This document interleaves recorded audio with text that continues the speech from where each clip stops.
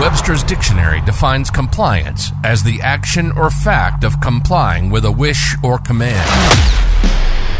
This is the Compliance Guy. The Compliance Guy. As a healthcare provider or healthcare professional, navigating the muddy waters of compliance can get tricky. And that's why we're here. Helping you mitigate risk while increasing your profitability. This is the Compliance Guy. Now, here's your host, Sean Weiss.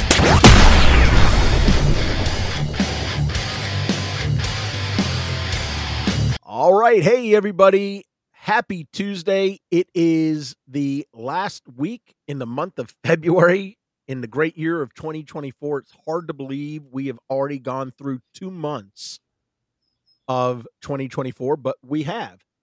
And with it being a Tuesday, that means it is a hashtag Terry Tuesday here on the Compliance Guy. And as always, I get to welcome my very good friend, Terry Fletcher, to the program. We have a really interesting topic, or a couple of topics that we're going to address today. And I'm looking forward to it. So hello, my friend.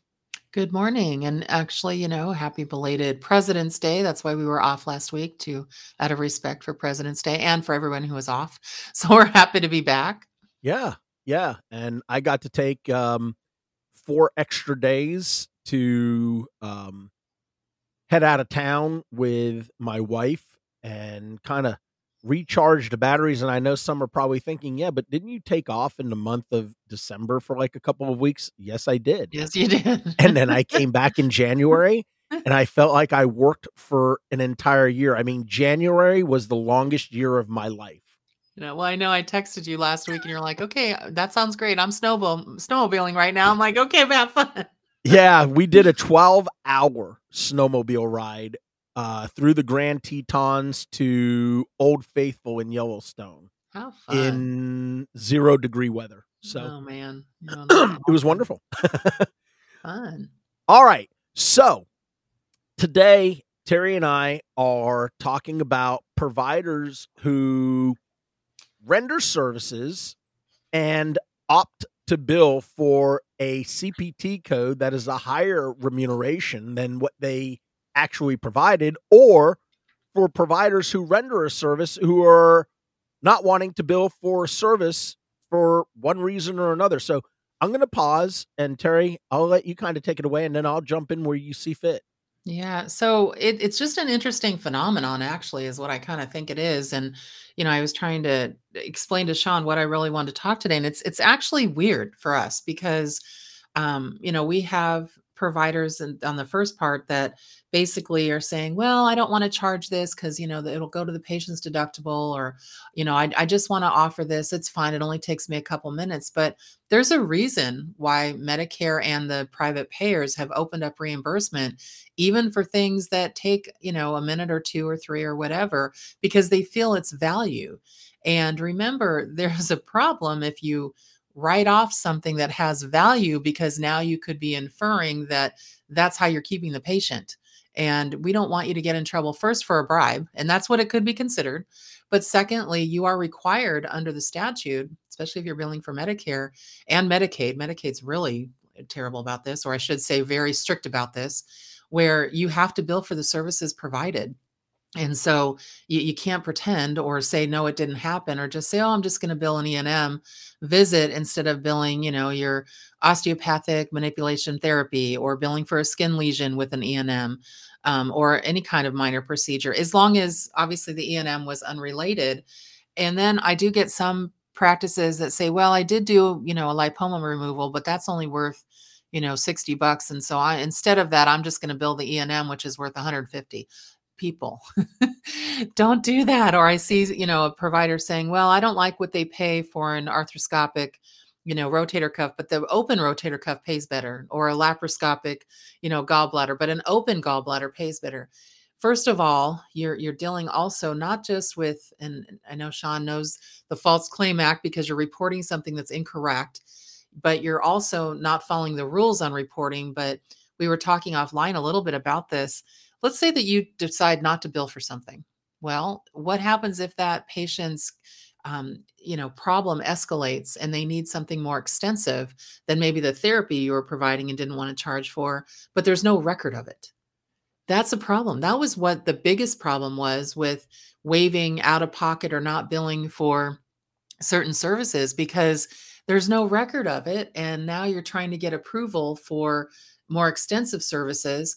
And that's where there's an issue. I had a recent physician in the last year or so that decided that one of his buddies at the ER, it was a physician, he wasn't going to bill for his E&M services, and he was seeing him because he suspected he had possible colon cancer. So he didn't bill for any of it. And then all of a sudden, guess what? He had colon cancer, but he couldn't get his surgery scheduled because there was no record or no billing of E&M. There was no, diagnostic colonoscopy. There was just no services to show that. How did you come to this diagnosis? How did you get there? And how do you claims actually, there's a hierarchy. You start one place and then you go fact finding if a patient comes in with a problem. And to not bill for something, or to try and bill for something that you didn't do just for reimbursement purposes, you are opening up a can of worms that you just don't want to go there. But Sean, I have a question for you, and I know you have stuff to say on this. Let's say you're sitting in and you're trying to defend a physician, and you've got a judge there plus their attorney and plus the payer's attorney. And we know that this service was done, but there's no billing record of it. And it's just in the documentation, and the doctor's excuse is, well, I didn't want the patient to have an out of pocket, so I didn't report it. What can you do there? I know. I mean, I'm sure you've dealt with that at some point. It's a contractual Right. issue, right? I mean, by participation agreement, by contractual binding agreements, you are obligated to comply with the requirements of that participation agreement.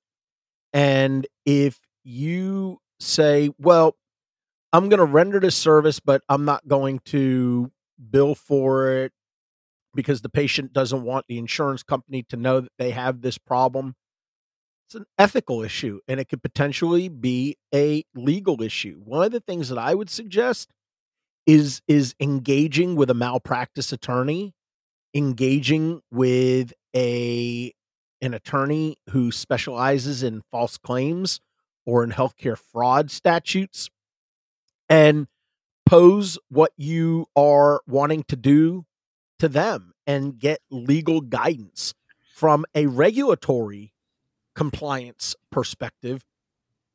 Every service that you render to a patient, as long as it is not an excluded service, should be billed to the insurance companies. Yeah. Again, they want you to bill because they track these services for statistical and utilization purposes. Think about this, Terry. We always talk about the new and emerging technology codes, right? What are those? The ones that start with a T, right? Right. Okay. Those CPT codes don't have any RVUs for the most part, and they most likely don't have any payer policies.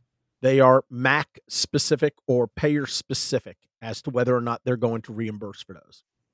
However, the only way that you could take a code from a temporary code like a G code or a new and emerging technology code into a permanent 5-digit CPT code with policies, with RVUs, is by billing for these services at a consistent rate, so that Medicare says, hey, we probably need to take this from a temporary code to a permanent code, or from a new and emerging code to a temporary code to a final code. Exactly. So, and it even says in CPT in the Roman numeral section, it says, do not approximate a code. Code what you did. That's right. If you can't find a code, bill unlisted. That's right. Absolutely. And, I know a lot of people go, yeah, but I'm never going to get reimbursed for an unlisted code.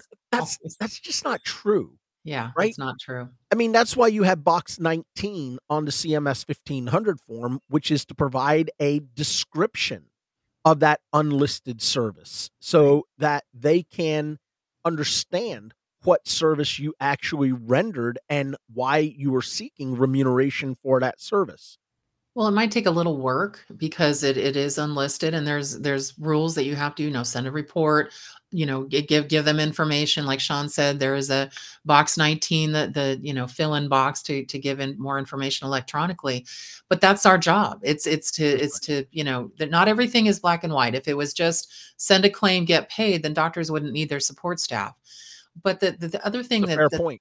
Yeah, that concerns me is, I know we were talking offline. I have a provider that does the OMT therapy and doesn't want to have that applied to the patient's deductible. And then there's some payers that don't recognize those codes. And so they said, so we have to write it off. And, that does happen. And if it's non-covered, you can't write it off. Actually, the patient needs to know that if it's a non-covered service, they may be responsible. But the thing is that you need to not only know your contracts, but when I hear that I don't want it applied to the patient's deductible, what about the patient? The patient might want to get that deductible eaten up. I've had patients get really mad at providers' offices because they didn't submit it to get their deductible eaten up because they need to go have a larger procedure that's going to take, a lot more of their deductible or out of pocket. And if that's met, then their out of pocket, is less. And especially with the exchanges right now, deductibles are awful. I mean, I just recently had to change insurances because I was on my husband's Cobra, and now I'm on a really terrible HMO Health Net, and my deductible is $8,000. It's ridiculous. God. Yeah. So do I want my deductible eaten up every time I go in? Yeah, because well, you do want it there. I guess I'm struggling, right? Because, and I'm with you 100%. For me, I hear a physician say, I don't want to bill that to the insurance because it's going to go towards their deductible. And in my mind, what I hear is, I don't want to bill that because I'm going to have to chase the patient for the money. And I don't want to chase the patient. Well, if you don't want to chase the patient for the money, then why aren't you collecting at the time of service? Right. I mean, right. Come on. Well, the other thing is I'm seeing so that OMT physician, he's like, well, what I'll do is I'll just put that under the risk and just increase my E&M so I can get it just paid that way. That way it doesn't go towards deductible because the patient has only co-pays on it. And I'm like, no, stop what you're doing right there. I'm like, first of all, you're manipulating the situation and the services. You're going to up code instead of charge this, the split bill of what you do. Or, and the one that the derm doc that said, I'm going to charge an E&M instead of a lesion removal or a skin procedure because, the E&M pays better. Well, how do you justify that? An E&M has possible data. It has assessment and plan and risk. You're doing a procedure. That's the documentation isn't going to support it. So let me stop there for a minute, right? Okay. Yeah. So what you just defined, right, by talking about a dermatologist who says, I'm going to bill for the evaluation and management service at a level 4 or level 5 because it's a higher remuneration than what I get for a lesion destruction. So 18 of the United States Code, 18 USC, Section 1347 is conspiracy to commit healthcare fraud. Yep. The difference between healthcare fraud and violation of the civil statute, which is the False Claims Act, is one is knowledge, the other one is intent. If you are intending to defraud the federal payer program for healthcare services, that is a perfect example, in my humble opinion, as a regulatory professional. You are setting out, not seeking out, but you are setting out to seek a higher remuneration for a service that you really didn't bill or didn't provide. Because what you provided as a procedure reimbursed inherently less. That is an intent to defraud. That is an abuse of the system. That is waste against the system, and that is fraud, in my humble opinion, as a non-lawyer. No, I agree. And the fact that for the listeners, remember, Sean is somebody that you want to play Federal Trivial Pursuit with, because he knows every chapter verse. You can't beat him. You can't. Him and I go back and forth on, should we do this? Should we do that? And my position's always, well, Sean, best practice. And he always very politely says, okay, but Terry, look at the rules. And I look at the rules and I say, we're 99% together, 95. Let's bring it down a little bit. And 5%, I'm like, yes, but here's what we have to do. And he's like, yes, but. And then I get the look, and then it's like, let me quote it. But I appreciate it because you give me a lot of insight. We may not always agree as far as the interpretation, but because of all the legal work you do and the fact that OIG trusts you, CMS trusts you, CMS trusts me since I audit for them, you have to look at it in the fact that if you can cite why you're saying what you're saying, and then you're a provider that's going out there saying, yeah, but it's all about the money. Look at what we're dealing with right now out there, not just in politics, not just in life, not just with AI, but everything. And we always say, when you want to find a problem, when you want to find fraud, when you want to find inappropriate anything, follow the money. And if all of a sudden, you're a specialty practice, we'll pick on Derm because they're always in the hot seat with the OIG. Let's just say you decide you're billing all these E&M, and all of a sudden they don't see any procedures for skin. They're going to be like, hey, what's going on? Yeah, no, I agree with you. And see, you just raised a great point. And, I think back to my grandmother who raised me, and you're talking about common sense, right, Terry? And a lot of things that we talk about are common I'm sense. sorry, I'm laughing because you can't teach it. Well, so my grandmother used to say to me, sweetheart, if everybody was born with common sense, we'd never have wars. The fact of the matter is this, you have to stop and you have to think about, if I turn right at Albuquerque, what is my potential liability versus if I turn left at Albuquerque? Am I on a straight and narrow path? My wife always talks about the fact that I am so black and white and I am so straight laced. I don't even, when I have clients tell me, I'm okay with skating, right on the line. I'm like, listen, I'm not good with skating on the line at all, because you hit a little divot or you hit a little pebble on that line, and now what's to stop you from falling over that line? Well, think about what you did this past week. You were snowmobiling, and what happens if you hit a branch or a tree or something that you didn't expect, or something that you did anticipate, but you were not careful? And this is kind of the same thing. You'd go flying. My wife actually laughed. Okay. So as we were snowmobiling, it was myself, another good friend of ours, the guy that we were with, and me. And there were a couple of others that joined as well. So there were a total of 8 of us in our little group that did this ride. And there were a few times where I saw my wife turning around and looking for me. And when we get to a stop, she'd be like, hey, old man, that throttle, you can push it a little bit further down. And I literally looked at her and I said, did you see the posted sign out there that said snowmobiles 45 miles per hour?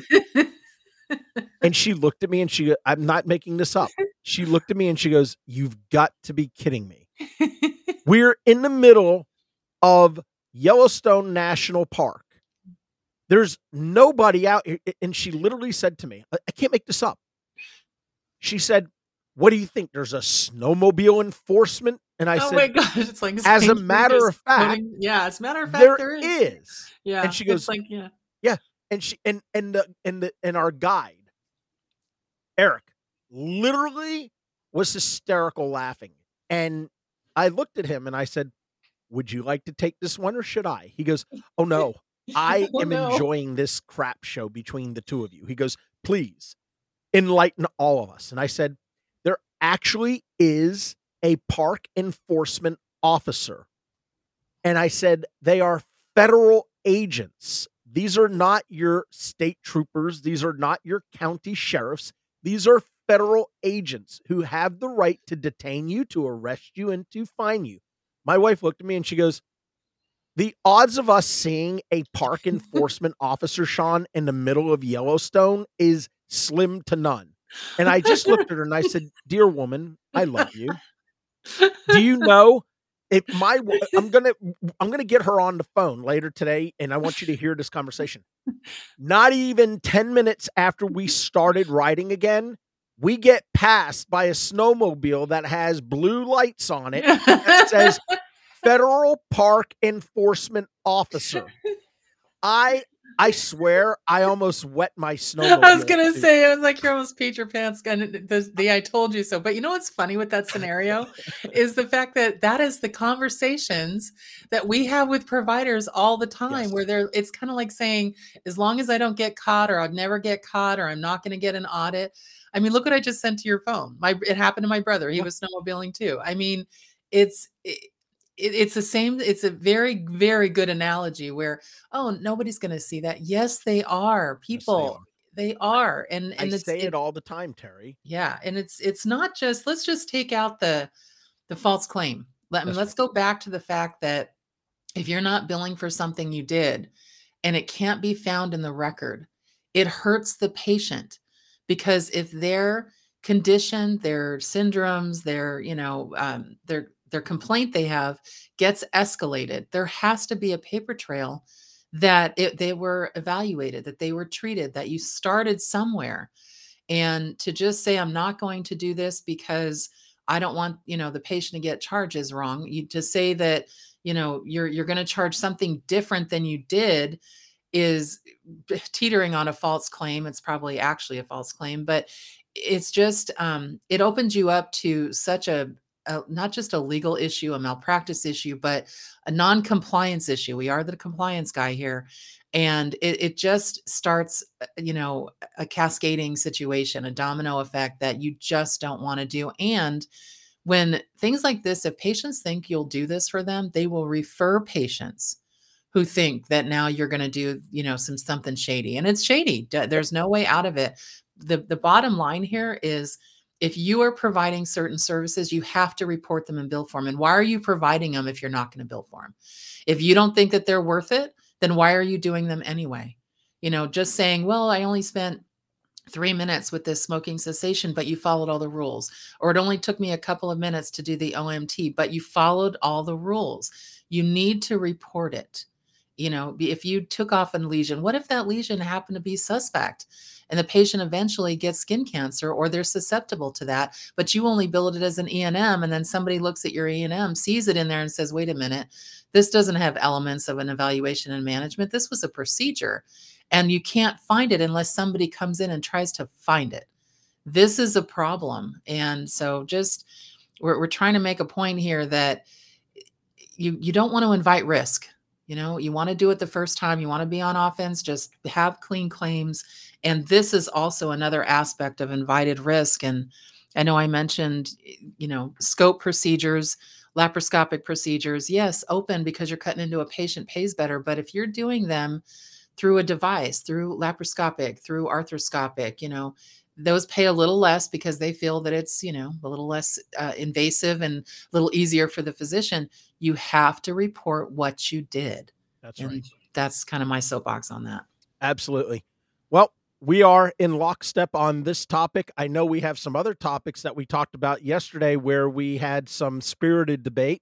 For those who missed yesterday's roundtable discussion, you can find it on your favorite podcast platform, including Spotify, Apple, Pod Paradise, and wherever you listen to your podcasts. All right, that's going to wrap up this episode of The Compliance Guy, our hashtag Terry Tuesday episode. As always, I want to thank my very good friend Terry Fletcher for taking time out of her very busy schedule to hang out with me. And I want to thank each and every single one of you for tuning in, logging on, and hanging out with us just for a little while as we get to explore our favorite topics of compliance. All right, we will be back later this week with another great interview, and I hope you'll join us on Thursday as we explore the world of compliance and health law. So until then, remember, be good to yourself, but more importantly, y'all be good to each other. Take care. You've been listening to The Compliance Guy. Sean has been doing this for 28 years. He holds 10 national board certifications. He's a partner and the vice president of compliance for Doctors Management, LLC. He's a subject matter expert in federal court. He's lectured at the most prestigious institutions. He's engaged with members of Congress in both chambers. So what we're saying is he's qualified? We hope you've enjoyed the show. Make sure to like, rate, and review. And we'll be back soon. But in the meantime, you can find us on social media at The Compliance Guy. See you next time on The Compliance Guy.